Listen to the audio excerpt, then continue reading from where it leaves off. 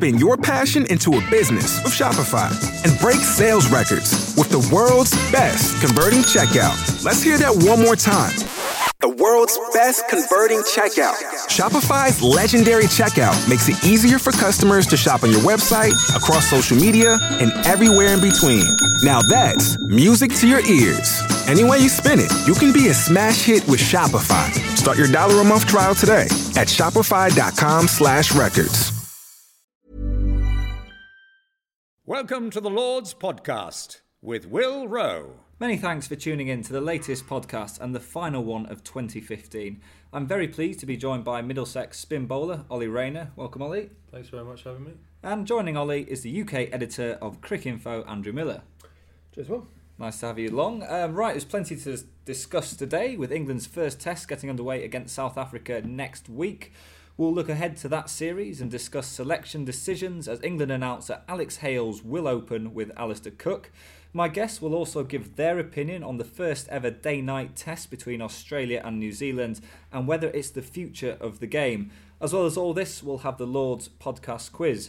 But first, I'd like to open up with some questions for Ollie that have come in from listeners under the hashtag AskRain. So thanks everyone who's tweeted in for your questions. We're going to do this in 2 rounds today, so there'll be more questions coming later in the podcast if you don't hear your question first up. Ollie, your first question. What's the best moment of your career so far from Lee Chatters?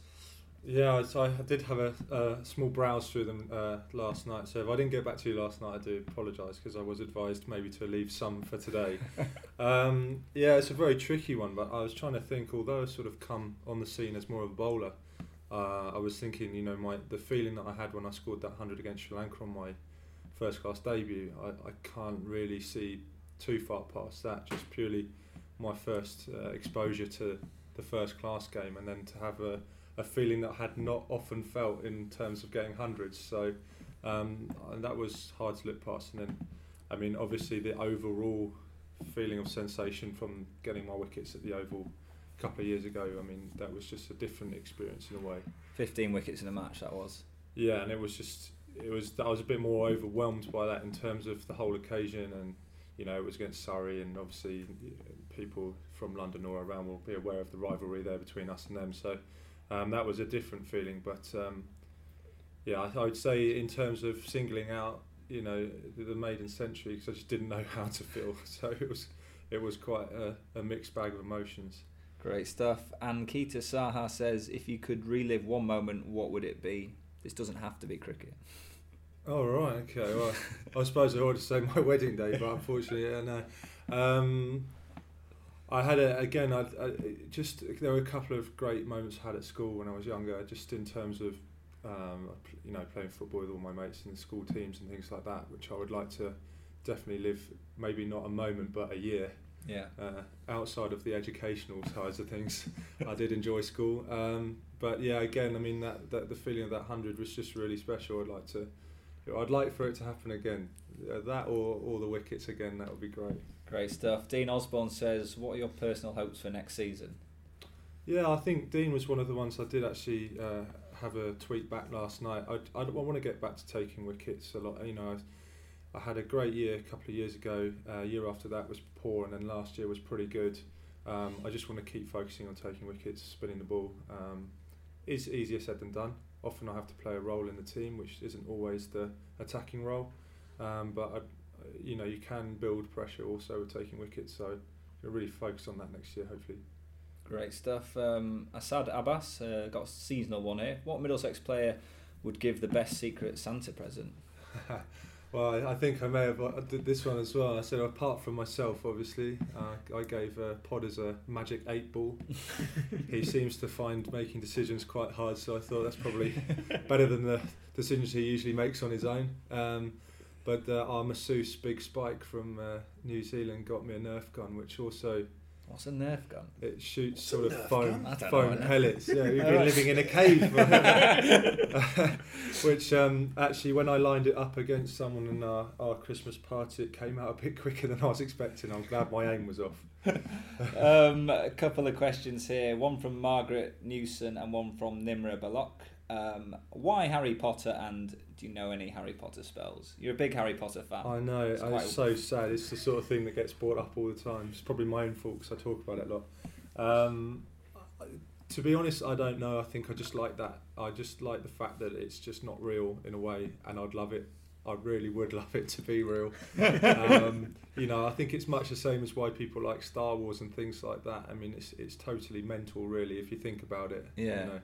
They must have been on acid or something when they thought these things up. But I don't know, it's just the thought that it's something that you have never experienced, I guess, and so you like the thought of it because you could never actually see it being done. So absolutely. Do you read any other books, or is it just the Harry Potter ones? I have to say, I don't read an awful lot, and I'm having a bit of a strop with YouTube at the moment because they've taken all the audio books off because of copyright, which I think is absolutely totally unfair. Because I think the box set's about 180 quid or something for Stephen Fry. So if anyone would like to read them and then send them to me on tape, that'd be great. Christmas present, there you go. But yeah, I love it. I do enjoy it, definitely. But I read the Hunger Games book, the first one, and that was the first and only book I think I've read cover to cover. So yeah. Great stuff. Right, well, now, England coach Trevor Bayliss has said that Alex Hales will open the batting with Alistair Cook in South Africa. The announcement came before the team left for South Africa. The Nottinghamshire batsman will make his Test debut on Boxing Day in the first Test at Durban, while Nick Compton or Gary Ballance will fight it out for the number 3 spot, left vacant after Ian Bell was dropped. So Hales will now become Cook's 8th opening partner since the retirement of Andrew Strauss. Is it the right decision, Andrew? I'll throw it to you. Well, I'm a very, very big Hales fan. I've always thought from the get-go that he had the capacity to be a Test batsman. I think England will be very slow on the uptake when it comes to recognising that there are more than one way to be a Test batsman. And look at David Warner, look at Virender Sehwag, opening batsmen who go out there and wallop it from the outset. I mean, you can't deny they are classy Test batsmen, even though they're not traditional mould. And so, yeah, I think Hales could very easily slot into that sort of mould, but unfortunately, I think the timing sucks a bit for him at the moment. I think he's. I suspect that announcement was made that he will open the batting because I think he needs a bit of confidence back and to be given that backing nice and early, saying, "Look, you are our man. Go forth and conquer." Trouble is, it kind of reminds me a bit of the 1990s in a way, which obviously England far removed from that. But they've had a guy who was in sensational form who they weren't using, and then finally they pick him when he's out of form. Yeah, and they used to do that a lot with batsmen. I seem to remember Graham Thorpe making his first appearances for England after he'd been particularly good. He was central on debut, actually, so that's a completely wrong example. But the point still stands that I think in an ideal world he probably would have made that move perhaps last winter when they went back to Jonathan Trott. I think maybe going out to the Caribbean with Hales in that role then might have been preferable to Steyn and Morkel and Kikiso Radaba coming up against him in a Durban Test. It's a pretty bit of a baptism of fire there. Yeah, the Trott decision did seem a bit backward. Ollie, question: why have England sort of struggled so much to find a replacement for Strauss? Yeah, it's a good question, and we were discussing it lightly beforehand. I don't know is my honest answer, because I think Cook plays in such a way that I think they're worried that they're going to have, like, traditionally an opener to bat with him if they batted the same. It could be a long day, although you have got 5 days. But the way the game's going now, I totally agree with Andrew. I think the key with Hales is if he does play, he's got to play his way and not get into this, all the other openers have struggled, I've got to fight through and score something like a 30 off 130 balls, something like that. So that would be interesting. But I mean, if I'm brutally honest, I just don't know. It's a hard spot to fill, and I also feel in agreement with Andrew about the whole sort of introducing the openers when they did, because this summer didn't really go well for live, but he has basically come in and made his Test debut. He was against New Zealand, but that was only a short series, and then you've got the best team in the world with one of the best teams in the world, one of the biggest sort of occasions in the Ashes. So he could have possibly been introduced in West Indies as well if they were thinking of bringing someone in for the summer. But yeah, I don't know. It'd be interesting to see how it all goes, really. I mean, it's interesting. They've just finished the first warm-up game out in South Africa. It was rained off on the final day, but I mean, the big talking point coming out of that was Hales' form. He got 8 in both innings, and the bowler got him out both occasions. Junior Dala, some Zambian-born seamer, but he was scathing afterwards. He was really fighting talk, saying, I've worked him out. He doesn't like the ball coming back into him, and really mouthing off. But you can't deny that in the second innings in particular, I think he got 8 from 42 balls. He looked horribly tentative, and there's a still. I haven't seen a lot of him actually batting, but there's one particular frame of him playing a forward defensive, and it's such a determined, I'm not going to get out type of forward defensive thing. That's not Hales' natural game. Hales attacks, or at least he defends with flowing confidence as opposed to help. I don't want to get out of it. I think such as if you look at, like you said, did you say eight partners? It's been Compton, Carberry, Root, Robson, Trott, Lyth, and Moeen Ali. It's almost like when Alex Ferguson left Man U. Who really wanted that job? It's a job that you're really, the odds are against you if you look at it that way. I think however they do it, someone's got to go in there and be given a run, and it's not easy because we're not talking about club cricket now, we're talking about playing for England. But the truth of the matter is there's no one who's churning them out year in, year out. Every year it's a different person in county cricket who scores 1,000 runs in May, and they go, oh wow, this awesome, great, we've got another one. But it's never the same person every year, and until that time they're going to have to try and stick with something. And it has to be said, though, they are enormous shoes to fill. I mean, it's easy to underrate Strauss because he's not the most demonstrative of batsmen, but you can't deny he was an absolute giant in that position, particularly on the last tour of South Africa. He got those 300s he got. He was sensational. 300, 600 runs in the series on the last tour of South Africa, which basically won England the series. I mean, that was his first overseas tour. I mean, if he can do that straight off the bat and then captain England the way he did. I mean, that's a phenomenal career and massive shoes to fill. No one's going to find it easy, especially if you've got Alistair Cook as not exactly a small presence alongside you. It must be fairly daunting to try and replace a guy like that. Right, there's also an issue for England in the number 3 spot. Ian Bell's been dropped. Gary Ballant and Nick Compton have both been recalled. It looks like it's going to be a straight shootout between the two of them. Ollie, Nick's your colleague and teammate at Middlesex. Do you think he's the man to fill that position, or do you think they'll go with Balance? The new look sort of England approach to things, maybe they will give him a go. They seem to be like with the Hales decision. They and bringing Foote in and people like this, people who don't really know much about. If they're doing well, they've got to come in and. Yeah, Compo didn't score like 2,000 championship runs, but the way he scored his runs for us this year, it was very impressive. On a year, as far as I can see, wasn't really that, fruitful for opening batters. So, top order batters. So, I'd like to see Compo get back in. It has been his sole, goal for. You can tell his main drive is to get back into that side. Yeah, absolutely. But you can't really argue with Balance's stats. He's got good stats. He's just had one bad kind of series or summer maybe. So again, without wanting to sit on the fence every question, I don't know. But I mean, from Middlesex point of view, I'd like to see Compo in there. I'd go with Compton. I completely agree. I saw several of his innings here last summer, and one in particular, I think he got 70 odd. I think it was the Durham game, wasn't it, when Harris got his 9 for 70 odd in the second innings when wickets were falling all over the shop, and he just refused to budge. His understanding of his off stump. I haven't seen anyone with a better judgment of off stump in a long time, and that's the sort of skill you're going to need when you got Steyn and Morkel pounding away at you on a green top in Durban. I mean, I think it's you can angle for speed of scoring and all the reasons why I believe that Alex Hales is a good long-term selection, but equally you can't deny that if you're going up against the best seam attack in the world, you want a guy who's not going to get out, and I like the look of Compo's stickability.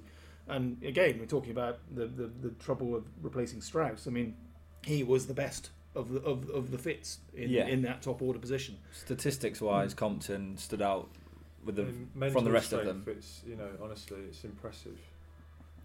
His mental stamina and how he's focused on what he's doing is and it's funny you said about his off stump. I mean, if he gets out LBW, he'll tell you exactly whether he thought that was right or not, and very unbiasedly, he'll never blame a decision, but he'll give you this explanation, and you'll look at it and go, God, he's right.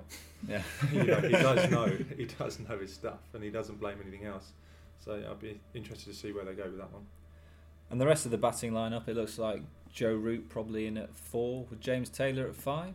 Yeah, I'd like to look at Taylor. I think he's got something about him. I think he's really found a second wind after sort of being another of those guys who's been oddly overlooked. Well, oddly overlooked in his case. He probably No one could see it. No one could see it, but tish. But it's an obvious slot for him there. I think he's got a bit of get up and go about the way he goes about his scoring. He's shown that in all forms as well. So again, he's the type of guy who can play several roles, I think, for England, and particularly without the experience of Ian Bell, I think someone versatile like him who can attack and defend is probably the fine thing to have. Yeah, he can definitely change the tempo of his game to suit the team.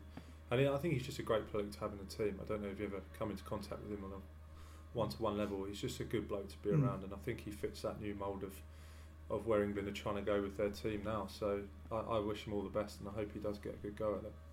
In the bowling department, I'd like to bring in a quote from Graham Smith. It's an interview that you did with him, Andrew, in which he basically said there's no comparison between Dale Steyn and James Anderson, to the effect that Steyn is far superior in his mind. It looks like this series could be decided between, you've got kind of Steyn and Morkel, and then Anderson and Broad. Is Smith just being punchy for the sake of it, or is there some truth in that? I think there's probably some truth, but also he's being punchy. I mean, I think to be fair, Anderson's performance in the UAE was sensational, but he didn't get the rewards, and I think that's often been the way with some of his performances. I mean, I think he was making the point that Steyn's record in Asia, in particular, just marks him out as this guy who's more versatile. Whereas actually Anderson's record in Asia is not as bad as the stats perhaps make it look. I mean, he doesn't go for runs out there, which is part of the battle won. He doesn't often get massive amounts of wickets. Maybe gets 4-fers instead of 5s and 6-fers. But I mean, he was immense in the UAE, as was Broad. And on balance, I mean, given that Steyn missed 3 of the tests in India, and there is still a doubt about him, is he on the wane a little bit? I would suggest that actually of the 2 new ball pairings, Broad and Anderson are the outstanding pairing in world cricket at the moment, and Steyn and Morkel perhaps are just on the turn a bit. I mean, Kagiso Radaba, this young quick guy, is an interesting one. I'm looking forward to seeing him play, and he will be turning it up a notch, I'm sure. But I mean, to say that Steyn is over the hill is a complete nonsense. But to suggest that he may not be quite the bowler he was when England were last out there is probably not unfair. And there's good news for England. Your teammate Stephen Finn is back out in South Africa with them now. He won't play the first test, we believe, but that will be good for the England camp to have a guy that can produce on quick bouncy pitches. Absolutely, and it's obviously a good formula that's proven for South Africa and Morkel and Steyn with the different approaches to bowling. I'm a big fan of Finney's. Obviously, I'm not just saying it because I play for Middlesex, but because I do play for Middlesex, I really do see what he can produce. You know, everyone goes through ups and downs in their career. I think he's definitely, mentally back to where he needs to be. If he can just get over this fitness and hit his straps, then I think he's going to cause a bit of a headache to selectors, definitely, and hopefully he gets a gig as well. And the speed with which they got him back in is telling as well. I mean, he bowled two 4-over spells for the Lions, and you could tell just from the scorecard. I mean, I was watching the ball by ball, so it was giving updates on Cricinfo about each delivery, and they were rapid right from the outset, and getting wickets right when they needed them. And admittedly, it's only 8 overs he's bowled since his comeback, so it's not exactly it's barely half a spell in a Test match, but it's it is a sign that they rate him as a guy that they want to get right back in the frame as soon as possible. I also think, sorry, just on that, I think with Broad and Anderson, like we said, they're quite good in terms of control generally, like you're saying. And yeah, Finney may leak a few, but he does have a knack of taking wickets. So you do need that at times. I mean, the amount of times someone like Finney comes into our attack, obviously it's Finney and it's county level, but he can just turn a game just when you need it. And he could leak a few runs. But if you've got the guys that can control the game from the other end, you need a wicket taker. He is an attacking bowler, absolutely, and he takes wickets, and it doesn't matter if his economy is 4 or 5 for a bit. If he takes 3 or 4 wickets, then if you've got Anderson or Broad or both or whatever in the team, and they're going at 2.5s, then who cares? Yeah. Ollie, I'd like to ask you this question. Samit Patel has retained his place in the squad for this tour to South Africa. He came in when Zafran Sari was got his finger injured, so he was his replacement, and Adil Rashid now hasn't gone to South Africa. I mean, firstly, will Samet really feature in this series? And as a spin bowler, what kind of message does this send to you? Because it seems a little bit like the thinking is muddled. Yeah, I think I should probably have done more homework. I didn't. Normally, being a little extra might be a bit much, but not when it comes to healthcare. That's why United Healthcare's Health Protector Guard fixed indemnity insurance plans, underwritten by Golden Rule Insurance Company, supplement your primary plan so you manage out-of-pocket costs. Learn more at uh1.com. Realised that Rash wasn't going at all, but I think the thinking behind that is that they just won't use a second spinner in South Africa. I think they're expecting, all going well, no injuries, Moen's going to do the spinning. I'll just check he's on there, is he? Moen is I haven't going, made an absolute road. Moen is there. In that case, then why take Samet Patel? Because you're effectively taking him as a batsman. I think I already had this very friendly discussion with Angus Fraser, and I think it's more the fact that rather than have Rash just sitting out there rotting, I think he's playing cricket somewhere else in the world at that time, geared up more towards the one day. Yeah, well, he's playing for Adelaide Strikers in the Big Bash, so he's basically they're saying that you can find some white ball form with the World 2020 coming up. That's it, World 2020, which is a really good point, and it's a welcome sign that England are thinking more laterally instead of putting everything into Test cricket and then occasionally thinking, oh, whoops, we've got a world event coming up and we've screwed up again. And I think actually, I had a discussion with Gus about that, and actually afterwards I went, yeah, good point, fair enough. So cheers, boss. So it does make sense. Why have him rotting out there if he can go and play something that's gearing him up and working for England? I agree with the Rashid decision. I'm just saying I like Samet Patel. I think he's great. I think he's a good player. But I'm saying, why take him if you know you're not going to play him? Well, do we know? I mean, that's the big question. I mean, the Moeen, you've got to admit that Moeen did not have a good tour of the UAE. Admittedly, he was played out of position by batting, opening batting, which he was palpably unsuitable for in those conditions. And as a consequence, he's lost form. I mean, he was a gun player for England throughout the summer and last year in particular. But if anyone in this squad is going to put pressure on him for that crucial role of the spinning number 8 batsman, which is something England really put investment in, the only alternative really is Samet Patel. It's given that Ollie's got a groin injury, obviously. yeah. Otherwise, I'm sure I'd be first on the team sheet. Well, good point, well made. Well, I think with that, I mean, I don't know where I sit with that. If let's say Moens doesn't start, then Rashid's definitely the better choice between Samet and agreed, but Rashid has spent so much time sitting on the sidelines anyway that it makes more sense, I think. But then they played Rashid in the UAE. See, we're going back around in circles. This is my point. What do we know? We don't know anything. If he's not going, then you're essentially saying that Samet Patel is your third best, and you're happy for your second best to be playing for Adelaide Strikers. But I think realistically, if you want to revert to the role that Moeen played reasonably well for England, which is that containing spinner as opposed to an attacking spinner, then you're not going to trust Rash to be the containing spinner. If you want a guy to hold up an end while the seamers rotate, I don't think Rashid's your man. But Samet, I reckon, could probably do that job. I mean, it's literally a case of doing a job as opposed to really anything more, which is unfortunately the state that England have got into with their spin bowling, which is something that Ollie has talked about at length and very eloquently, in my opinion. I had some very expert help on that. I believe there's a ghostwriter in the room. Well, while that tour to South Africa is going on, MCC will also be on tour. They'll also be in South Africa to coincide with England's Test tour. That's being managed by Middlesex Director of Cricket, Gus Fraser.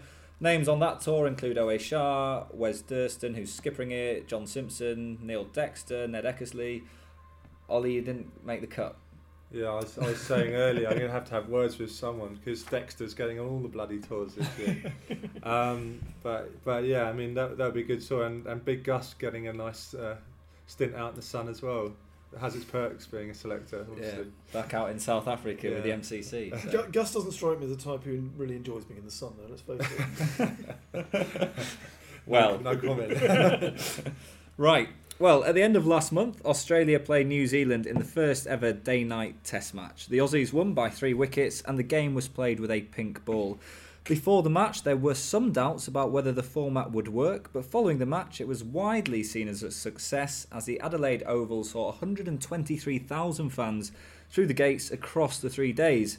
MCC's long championed the concept of day-night test cricket with the annual county curtain raiser, the Champion County match, now taking place in Abu Dhabi under lights using a pink ball. So, day-night test cricket.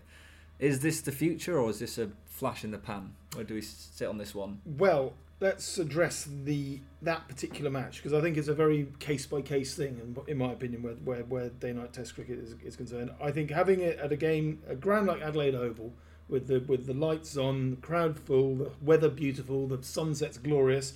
It was, leaving aside the fact that the match finished in 3 days, it was a spectacle. It was spectacular to watch, and frankly, that is as important in my opinion. Making Test cricket attractive and a spectacle is as important as competitive, and by that I mean at the same time, England were playing in concrete dust bowls in the middle of the desert with nobody watching, and it was pretty tedious to view. Yeah. And it's not an attractive thing to draw people in. Whereas that, if you come across that as a passing customer, you think, wow, I want a part of that. You may not understand it initially because that's the thing about Test cricket. But if you think, yeah, I quite like spending my evening doing this and watching this and taking this in, that's great. But you've got to pick and choose your venues. I don't think it would work necessarily in England because the daylight goes on longer at the height of the summer, so the floodlights wouldn't actually kick in, and then in September it's freezing. True. Also in England, there is not the same issue with the grounds are pretty full, most of them. Indeed. So you don't really have that issue. It seems with day-night test cricket, the spectacle, the spectators, the broadcasters, I think, like it. The players, and there was... after the match, the Federation of International Cricketers Associations did a survey to which 20 of the 22 players that took part in that match did complain about the suitability of the pink ball, and they said it needs refining, a bit of work. So I guess my question to you, Ollie, is it almost seems like the players on one hand are not huge fans, and then on the other side you've got the broadcasters and the spectators saying, yes, this is great. I think one of the main things we're going to have to think about, really, even as players, is getting fans through the door is what it's all about, and that's where the wages come, etc., etc. So in terms of if those figures are working, you've got to deal with it. Yeah. It's like I wasn't a massive fan, to be honest, of the 2020s being on a Friday. Whether that's worked or not financially, I don't know, but they've got to give that a go, and if it doesn't, then they've got to go back to what financially works on it. So. But yeah, in terms of being a player, the ball it's tricky. There are 2 very key stages in the game where the game's more one-sided than the other. So that would be twilight with the pink ball. So I don't know, the ball would possibly be, what time do they start? About 2, is it? So about 2 or 3 in the afternoon. 2 and 3 in the afternoon. And then the twilight so period. You're looking at 40, 50 overs old, I suppose, isn't it? So then the ball's, okay, so that's what I was looking for. So that's 40 overs old, and although the ball's lost its shine, it does seem to be a bit harder to pick up when batting, and in the field, in all fairness, dependent on the backdrop. And then the new ball is then due 9 o'clock at night or whatever, where it just does tend to do a lot more under the lights. We've seen it in white ball cricket. Yeah. It pitches tend to do more at night. So those are 2 periods that would very much swing probably in the bowling's favour. And then just in terms of picking the ball up, it's funny. It does kind of leave a trace a little bit behind it. So trying to track it can be a bit tricky. But yeah, I mean... Because you've played in the Champion County match in 2014, you played for MCC against Durham, so you've had experience of playing in those exact conditions, although out in Abu Dhabi, but it's the same conditions. Absolutely, and I did. It was enjoyable, but it was tough at times. Like I'm saying, there were definite parts of the day stroke night where it did become tougher, and like I say, even when it's pitch black, picking up the pink ball, it does seem to leave a tracer if it's hit at you hard enough. so it's not always enjoyable if you can't see a ball and really by the look. When you look at everyone else and it's coming at you and you haven't picked it up, it's not a great feeling. Indeed. But obviously, speaking as someone who's never going to have to face up to the pink ball in twilight, I mean, that doesn't actually bother me quite so much. That notion that as a spectator, again, if this is given a chance and you get to learn the rhythms of pink ball cricket, and you learn, oh my God, it's twilight. You've got a well-set batsman, but you know it's getting dark, and the new ball's been, or the bowler has been held back, and it's nice and fresh going into that period. You will know that the tactics are going to get ramped up. You know that there's a massive passage of play coming up. It could be fascinating, you know. Have to be some understanding girlfriends and wives out there as well. Well, you're going to the cricket till 10. I was happy when it was 6, half 6. Now it's 10 o'clock. Yeah. What state are you going to be at then? But also, just on the flip side of that, I mean, in this particular pink ball game in Adelaide, most of the collapses happened in the morning. I mean, New Zealand lost 7 wickets in the morning session on one of them. So I mean, I do not know. But no, but the point is, I think you're spot on with what you're saying. But equally, you can't necessarily assume that that's going to be the issue every time. Have to give it a go. Yeah, you've got to give it a go. Suck it and see. It would have to. Yeah, exactly. Great stuff. Well, I'm glad we've cleared that one up. Now we're on to round 2 of #AskRains. So these are the final questions which have come in on Twitter for Ollie. We'll get straight into them. Ken Grime, have you ever been unlucky enough to be mistaken for Robbie Savage? Yeah, I didn't know how to quite take that one. From what I can gather, he's not looked at particularly fondly in general. So I can't work out if he's a Reigns supporter or not there, but I haven't, it has to be said. Never. Interesting. It may have been the photo that we used on Twitter, but I don't quite see it myself. Do you? I don't know, now you mention Grow it. the hair out a bit more of a mullet. Well, it is winter. I am growing it out a little bit, Craig Robson asks, what is your favourite wicket you've ever taken? Is there any particular scalp? Oh, this is, I don't know is my honest answer. I mean, I took a few when I was a bit younger, and they meant a lot to me, and they were big players. I got Thorpe. I lie. I got Butcher. I got Crawley. I got a few in my first real year without Mushtaq around, and they meant a lot to me. And there were a couple of Vaughan. You know, I got some really good names, but I did. I enjoyed. I got Peterson out in front of a packed crowd. Nice. At Lord's 2020, admittedly caught in the boundary, but I enjoyed it. And yeah, absolutely. Because at the time, a lot was going on about Kevin Peterson, so it was part of that whole Peterson saga. So it was quite enjoyable. Yeah. Who caught it? David Milan. I thought as soon as it came off the bat, I was like, oh no. And so there was a big gust of wind came and kept it in Lord's somehow, and David took it very casually. So yeah, happy days. Great stuff. Simon Dewhurst says, if you weren't a cricketer, what would your ideal job be? Oh, it's a stay-at-home dad, I think. I don't know. I'm actually not in the pro. I'm hoping obviously the cricket will be my job for a few more years to come. But I am at that age now where I'm trying to go out and have a look at a few bits and bobs. It looks like it's too late to be a professional footballer or a golf pro. So I'm not sure. Maybe a games tester. I could do that at home on the sofa. You know, Xbox One games. I'm getting a PCA press release. I'm getting several of them the other day. Well, one guy on the circuit's training to be a barber at the moment, which is quite interesting. I can't remember who it was, but it was like. Well, as we've already established with my haircut, I probably couldn't go into that. No one would want a haircut from me. Dean Carter asks, how does it feel to be the David Beckham of German cricket? I liked this one very much on Twitter. Thank you very much. Unfortunately, there was the German annual cricket awards were on in Cologne a couple of weeks ago, and I was asked if I'd like to go. I mean, it wasn't specific to me; it was put out to the players. But my wife had something planned for me already, which was very lucky of me. I wouldn't have said I was the David Beckham of German cricket, but if I am, then I'm flattered, and maybe I need to get some body art, you know.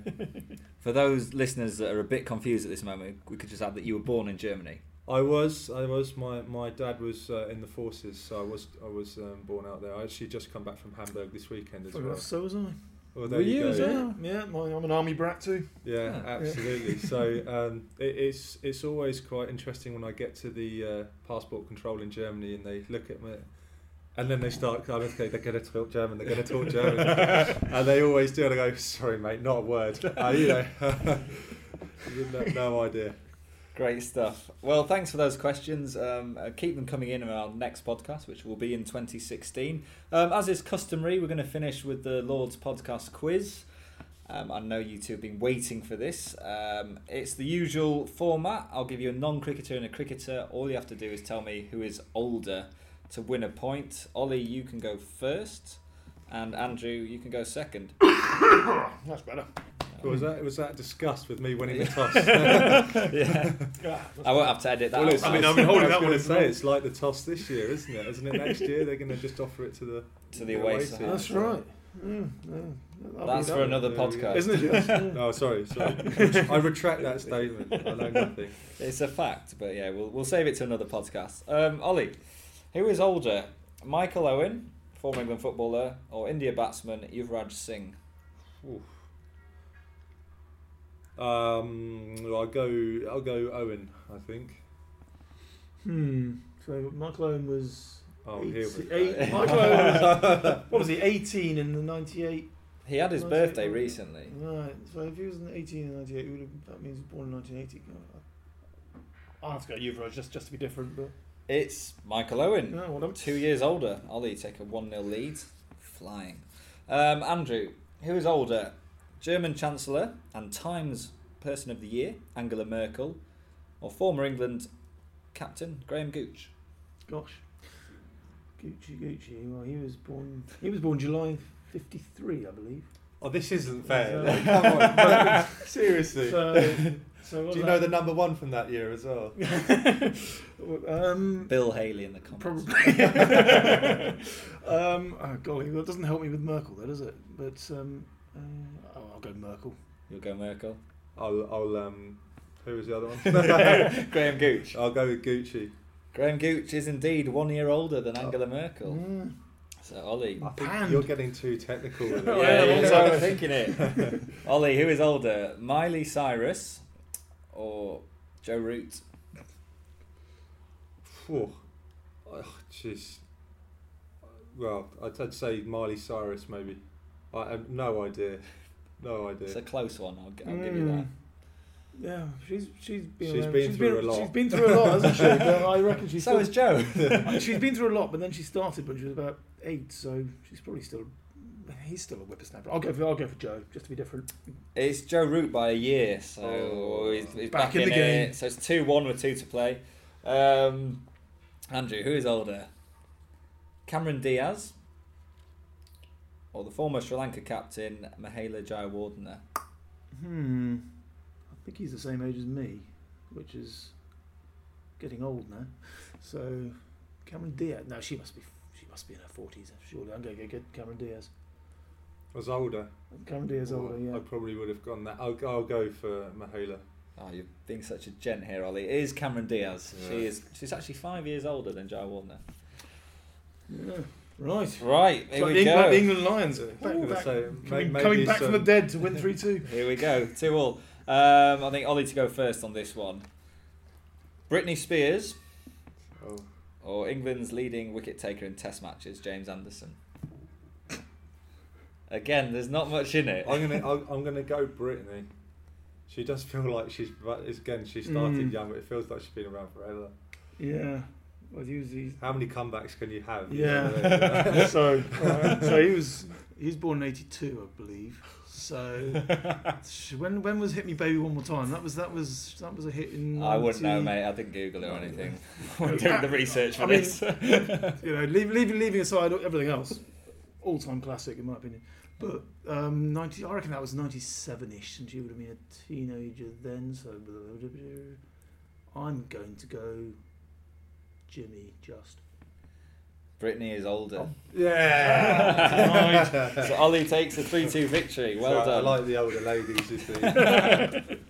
Great stuff. Well, we come to the end of the podcast. Ollie, what have you got coming up over the festive period? I believe you're nursing an injury at the moment.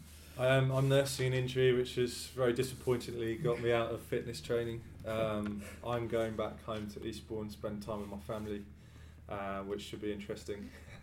It's always good fun. And then we're back in training 4th of January. So, yeah, hopefully I'm not too fat. Great stuff. My mum always gets me a Christmas Yule log, which I can't work out whether to have it in chunks or just to get it out of the way early, so I don't know yet. All in one, that's what I say. And Andrew, what's going on in the Miller household? Well, we're going to have Christmas at home in London. Then on Boxing Day, I'm falling out of bed at stupid o'clock with a hangover to start up Cricketford's ball commentary. So very nice. Straight in the deep end for the Test match. So I'm looking forward to it. It's going to be a good test and hopefully a good Christmas as well. Great stuff. Well, Merry Christmas and a Happy New Year, chaps. Thank you, and you. And for those who've tuned in, many thanks. We'll be back in 2016 with more cricketing stories from Lords. So remember to follow us on Twitter. Our handle's @HomeOfCricket. Be our friend on Facebook. And for all the latest news from Lords, just go to lords.org. Have a wonderful festive period and see you soon.